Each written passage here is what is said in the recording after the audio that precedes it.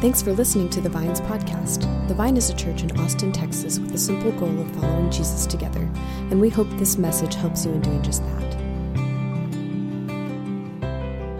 As a church, we like to try different things to kind of keep things fresh and to knock us off center and to figure out how we can learn together. So one of the things that we do often is we organize our sermons around different themes, different things that we're trying to learn from. So sometimes we'll look at just a major thing in Scripture, and we'll jump around to different passages, learning how God is teaching God's people throughout time and through age, through this theme. Sometimes we'll stop and we'll do a sermon series on a present need that we have in our culture here today. But sometimes we actually like to just find a piece of Scripture and walk slowly through a book of the Bible or some piece of Scripture. So we really dive in deep in what God wants us to learn through His Word. And so for this next 4 weeks, we're looking at the book of Ruth. And Ruth is quickly becoming one of my favorite books of the Bible, in part because I never really studied it much, but it's such a beautiful, simple story. It's this simple, short book. It's only 4 chapters. The way in which it's written, it almost feels like 4 different acts that have been put together. And it's the struggles they have are just common. It's common struggles that we find in Scripture with ordinary people.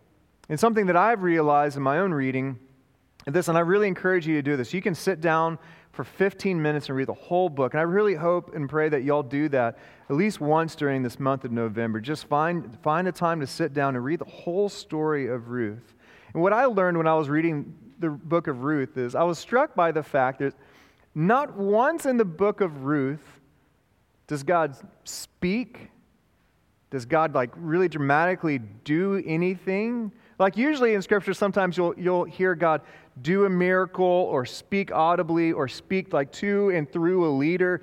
But in the book of Ruth, it seems like God is a passive character. And as a reader, and especially as a character in the story, you're wondering, where is God? But what you will find at the very end of the story is that God is underneath the story, moving and redeeming things. And I think that one of the reasons why that's so powerful to me is because oftentimes I'm wondering, all right, God, where are you? I'm looking for you to act. I'm looking for you to move. I'm looking for this breakthrough to happen. And sometimes what we don't perceive is that God is underneath the things, events, and people in our life, redeeming and restoring and working and bringing about goodness and beauty, although sometimes it's hard to see. That's what we find here in the book of Ruth. So I want to begin by just talking about the context and the characters so that we understand that. And this is a great story for us as we follow up our Live a Better Story series. So the first chapter of Ruth, and this is great that we have kids in here, it's really bleak. It's really bleak and sad and gloomy. I'm so glad the kids are here today. But it sets the tone for the whole story. And it's summed up in this very first verse. In the days when the judges ruled, there was a famine in the land. So in the days when the judges ruled, there was a famine in the land. And this first sentence sets the tone. You see, the days when the judges ruled was a really dark time for the people of Israel. It was a really, really, really challenging time. There was great chaos. The way Judges 17:8 described this time is it was a time, in those days there was no king in Israel, and everyone did what was right in their own eyes. So in that day and age, there was no king, no leadership, and everyone chose to do what was right in their own eyes. There was no truth, no standard. There's no obvious lordship from God. And so people were choosing their own way, their own truth. And it was leading them from God. It was leading them from the life that they were created to live. But not only that, there was a great famine in the land. People were desperate. They had no provision. So there was a spiritual and a physical barrenness in the land, brokenness in the land. So that's the context that we have. What about the characters? So this is important to know. Names in the Bible have oftentimes, especially in the Old Testament, carry deeper meaning. So this is later on in verse 1. So a man from Bethlehem in Judah, together with his wife and 2 sons, went to live for a while in the country of Moab. This was a neighbor to Israel, and they did not have a good relationship, Moab and the people of Israel. The man's name was Elimelech, and his wife's name was Naomi, and the names of his 2 sons were Mahlon and Chilion. Now, if you knew Hebrew, lights would be going off as you heard these names. First off, the word Bethlehem literally means house of bread. So they were living in this land that was known to be the house of bread, but there was a great famine at that time. So things aren't as they were supposed to be. This place of provision, there was hunger. It was desolate. Something had shifted in the identity of this place and this people. Now, Elimelech, the name Elimelech literally means, my God is king. Naomi's name is, God is sweet.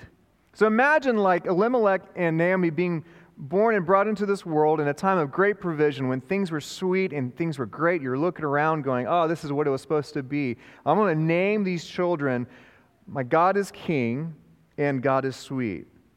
But as time goes on, things get worse. And these 2 sons were born, Mahlon, which is literally means sick, and Chilion, which means frail. Not great names for kids nowadays, right? We're not naming our kids, hey, this is my son, frail and sickly. We're hoping they'd be great football players or something like that. But they were using these names to describe the times in which these children were brought into this world. It's a really desperate time. So what would you do if you lived in a land where you look around and go, we're frail, we're sick, the house of bread has no bread, we're desperate? Well, what you do is you uproot your family and you go wherever you see provision, with the hope that maybe if I get to this other place, this other land, maybe then we can start over, we can begin again, we can find provision. So Elimelech and Naomi, they went to Moab of all places, a place where, like as an immigrant, you're not going to be seen well, you're not going to be cared for, not this Jewish family. And unfortunately, when they got there, things got worse. In verse 3, now Elimelech, Naomi's husband, he died, and she was left with her 2 sons. They married Moabite women, one named Orpah and the other Ruth. Okay, another thing about names. Orpah means female deer or fawn. If you find that interesting, there you go. And Ruth, her name means friendship. Beautiful name, friendship. So these 2 sons married these 2 women. And after they have lived there for 10 years, both Mahlon and Chilion died. They also died. And Naomi was left without her 2 sons and her husband. So after 10 years of trying to start over to find life again, 10 years later, not only do these women, these Moabite women, they don't have children on their own after 10 years, but their husbands die. And so their family line within these 10 years is over with. Naomi now is a widow who's had to bury her 2 own sons, and their family is without child. Now, I just want to stop for a second here.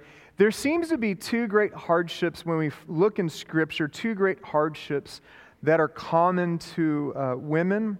And one is to be able to not have a child, and the other is to be a widow. And if you seriously study the Old Testament in particular, you'll find again and again these characters come up in Scripture. It's very, very common in Scripture for that to happen. And unfortunately, it's common in our own community, in our own experiences. I had a seminary professor once. Her name was Dr. Ruth Foster. She also never had a child. She was never married. And she taught me many things. One of the things she taught me is that my face is way too expressive. So in her lecture, if I disagreed with something, I would try to jot down some notes, and she would literally stop the class and go, "Mark, you have something you'd like to say." And so I learned to just be more stoic. Another thing she taught me, though, is one class we were studying a passage like this, and she stopped and said, "Why is it that Scripture so often tells stories of women who are barren and widowed. And this class wisely was silent. She said, I wonder if it's because God has a unique attention for these women. And as God is writing His story of redemption and of hope, He goes after them again and again. Because what originally identifies who they are is not how God wants it to be. And God has a purpose for them. See, God finds people who are vulnerable, people who are sad and gone through sorrow, and His story finds them. It's a story of redemption. So these characters, you could look at these three women and wonder, where is God? But God is moving so close to them. That's the context, the characters, but now here's the conflict. If that was not already enough conflict. So when Naomi heard, and this is verse 6 of Ruth 1, when Naomi heard in Moab that the Lord had come to aid of the people by providing food for them, she and her daughters prepared to return home from there. They're going back to Judah. With her two daughters-in-law, she, Naomi, left the place where she had been living in Moab to set out on the road that would take them back to the land of Judah. So, for Naomi, it's time to return. And in Jewish literature, repetition is really important. And so when you see a word emerge again and again, just know that the author of the scripture is trying to say, hey, here it is again, here it is again. Look here, think about this. In this first chapter, the word to return or to turn back is used 12 different times. In this one chapter alone, to turn around, to turn again, to return is used 12 times. It's a chapter about turning. Finding yourself in a context where it's dark and bleak and turning. Naomi is turning from Moab. She's turning from the life that she thought that she would have. She's turning from burying her husband and the sons that she had. She's turning and she's going back home. But as you will see, she's also, in her mind, she's turning from God. In many ways, she's turning, and as we'll see in the rest of this story, she thinks that she's turning from God. But what she doesn't know is grace is right there. And as she's turning from God, grace is there waiting for her. I'm not sure if I'm the only one in this room, but there's been times in my life where I thought I was turning from God, and that grace was around the corner. There's a time in my life, in college in particular, where I was trying my hardest to do what was right, to earn favor by God, to make things right again. And it led me to a point where I was so bankrupt and frustrated. I prayed probably the most honest prayer of my life up to that point, where I literally said to God, I'm done. I'm done with this, and I'm done with you. And I literally got up from my seat where I was at that point, and I turned to leave this church, and I turned to leave God. And in this really profound moment that will mark the rest of my life, it was as if God said, good, you're done? Now it's my turn. And I discovered grace. I discovered what grace is. Turning from my efforts and my own righteousness, and even thinking I was turning from God, and then God showed me what grace is. This is a story, this is a chapter about turning. And I think as many of us, we know that we can turn. Sometimes we turn from the life we know we're called to live. We turn from the plans that we knew that we were called to make. Even in the song we just sang, Come Thou Fount, we just sang, I'm prone to wander. Lord, I feel I'm prone to leave this God I love. I'm a person I can turn so easily. But grace is waiting. Grace is waiting. In verse 8, then Naomi said to her two daughters, go back, each of you to your own homes. Like, go back to Moab. You don't want to come with me. May the Lord show you kindness, or the Hebrew word is hesed.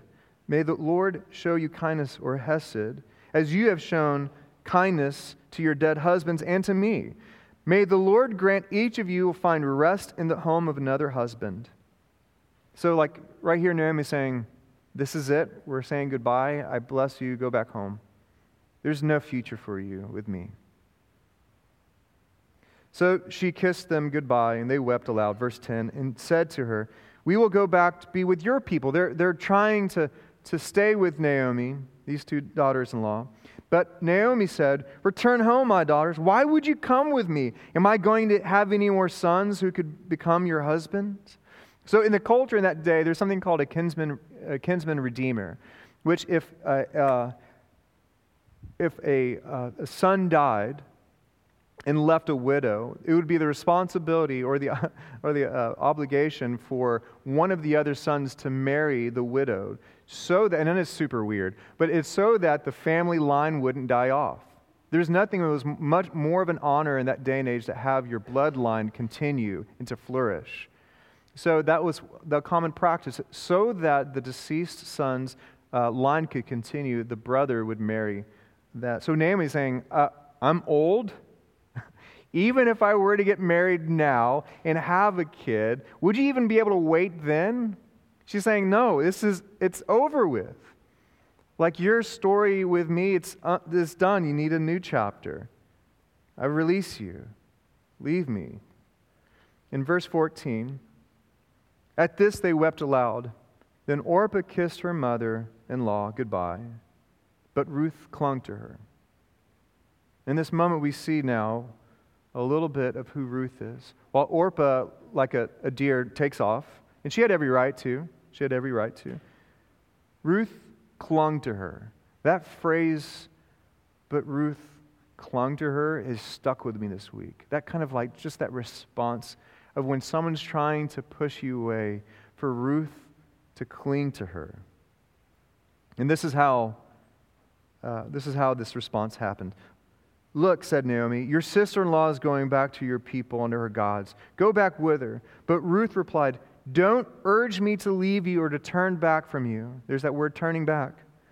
And here are some of the most beautiful words that we find in the Old Testament. Ruth then told her mother-in-law this, where you go, I will go. Where you stay, I will stay. Your people are going to be my people, and your God, my God. Where you die, I will die, and there I will be buried. May the Lord deal with me, be it ever so severely, even if death separates you and me. What Ruth just did here, she just made a covenant. Like she just made this solemn oath that, Naomi, my life is now stuck to you. I'm clinging to you. You're not going to get rid of me. And we often hear these words where? At a wedding, right? That's where we usually hear these words. This probably felt more like a funeral than a wedding. It was the ending of things, not the beginning things. But what we see here is this character of Ruth just come out. You see, this is why it's so beautiful, is what Ruth was saying is, I'm leaving my life behind for you. I am not turning towards my old life. I'm turning towards you at a great cost. At a great cost to me, I'm turning towards you. So Naomi, you as the immigrant came to my land. Now I'm going to become the immigrant for you. You've become impoverished over here. I'm going to become impoverished for you. I'm going to go where you are. I'm going to become vulnerable in the same way that you have become vulnerable. And she knew that even though she just experienced great loss, she was clinging to Naomi, and she knew it was going to be costly. This kind of commitment, this covenant was risky. Ruth should have done like Orpah, but instead she chose to sacrifice her status, her comfort, and her future. Out of compassion, she literally died to her old self to find a new life with Naomi in a new land. Doesn't that sound like Jesus? That kind of sacrificing of self for the care and provision for someone else. What commitment. And notice that the promise is one-sided. It's not her saying, hey, you get my back and I'll get yours. All right, we're in this together. It's, no, my life for yours. My life for yours. My life will be spent for you. And so they return. And with that, Naomi returns home. And I wonder what that road was like 10 years before Naomi coming to Moab with great hopes, with a full family. And here she is walking the same steps as she did before, completely empty. So verse 19, so the two women went on until they came to Bethlehem. When they arrived in Bethlehem, the whole town was stirred because of them. And they exclaimed, "Can this be Naomi?" You know, this is like a small town. So imagine, anyone grew up in a small town? When you leave a small town, people talk about it. And when you come back to a small town, people talk about it. But especially imagine if you lived in a small town and you left that small town to find hope in a future somewhere else. And then you came back with your tail between your legs. Oh, look, it's this Naomi. Look at, she came back. She knows better now. But when she came back and they asked, "Couldn't this be Naomi?" This was her response. "Don't call me Naomi." Remember, what does Naomi mean? Sweetness, right? "Don't call me Naomi. Instead, call me Mara. Because the Almighty has made my life very bitter." The word Mara means bitter. Naomi saying, my identity, my life of being sweet, it's done. What you're seeing now here is a bitter person. I am bitter. And notice where this bitterness is pointing to. Verse 21. "I went away full, but the Lord has brought me back empty. Why call me sweet? Why call me Naomi? The Lord has afflicted me. The Almighty has brought misfortune upon me." I mean, are we willing to talk like that about God? Do we feel that kind of boldness to put God in the sights of our bitterness and our frustration and our anger? Naomi has some words about God. And she's hurling all of her frustration, her anger. And it's like Scripture is allowing us to have room to see Naomi have that kind of bitterness to God. But here's the last verse of this chapter, in verse 22. So Naomi returned from Moab, accompanied by Ruth, the Moabite, her daughter-in-law, arriving in Bethlehem. And here's this phrase, "as the barley harvest was beginning." In this first act, it ends with this phrase, "as the barley harvest was beginning." It gives us a glimmer of hope as a reader. It gives us a glimmer of hope that maybe there's a provision here as they're showing up when they're moving from famine to feast, right when the stalks begin to open up and release life, right where there might be God's provision. Here they're showing up right at that right time. And like I shared earlier, the first chapter is bleak, it's dark, right? This is not a Hallmark movie. But it's just like what a jeweler does before they show you the beauty of a gem or a diamond. They lay out this black velvet so that when they put the diamond down, you can see the radiance and the beauty. That's what this first chapter is. It's showing us that life has a lot of loss. It has a lot of pain. It has a lot of sorrow that's along with it. And what we see in this first chapter is oftentimes life goes off script. Does it not? I was talking to a friend of mine recently, and her family's gone through such pain, and her kids have spun off in all these different directions. They recently had a family picture, and she was looking at this picture and says, "This is not what I thought it would be like, Mark. This isn't the script I was given." But this chapter even gives us just a snapshot of how we can respond when life goes off script. When 10 years down the road, you're going, I'm empty. This is nothing I expected. There's 4 different characters, and this is really quick. There's 4 different characters we find in this. It gives us examples of how to respond when life goes off script. First was Elimelech. What did Elimelech do when loss happened? When there was barrenness in the land and spiritual depravity? Well, he controlled it. And it's not a bad thing. He was looking provision. In the time of hunger, he left his home and he went to the neighboring country that didn't even want to accept them. Why did he do that? Well, because he could manage that. And am I the only one that allows God to be God on my time scale? Is that it? Am I the only one that's like, hey, God, I'm going to trust you with this. till Tuesday, and then I'm going to take over, if you don't mind it. So if you're going to move, you got till Tuesday. We find with Elimelech, oftentimes when life goes off script, we can get white-knuckled. We can kind of like life hack our way through the pain, through how the curves of life have happened. But we see here that oftentimes all that reveals is how little control we have even then. Elimelech had no clue the devastation that was waiting for him. But we can try to control when life goes off script. Another thing we can do is like Orpah, her namesake, we can run. She lived up to her name, and she had every right to leave Naomi when she was released. She even tried to stay with Naomi even.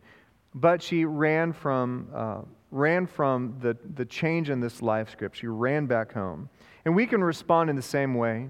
When life goes off script, oftentimes we can run. We can run to more busyness. We can run to our job. We can try to numb ourselves, just so we don't feel the tension of when sorrow and conflict happens. Like you can hide behind shopping. You can hide in a bottle. You can hide in all sorts of things. You can numb yourself through binge watching Netflix just to get away from the pain and the suffering that we experience. Or you could be like Naomi. She begins the chapter in sweetness and she ends it in bitterness. And she seems like she has no plans on being anyone other than bitter. Like that was how her life was going to end up. She had made a home with that idea. She identified with being bitter. But then there's Ruth. And what does Ruth display for us? When life goes off script, she clung to Naomi.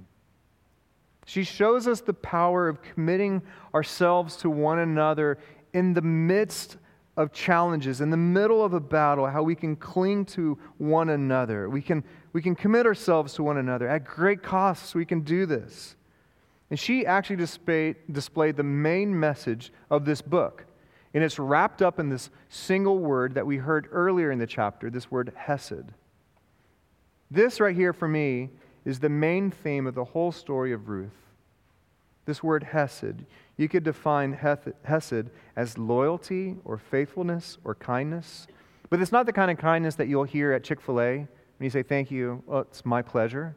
It's a bigger kind of kindness than that.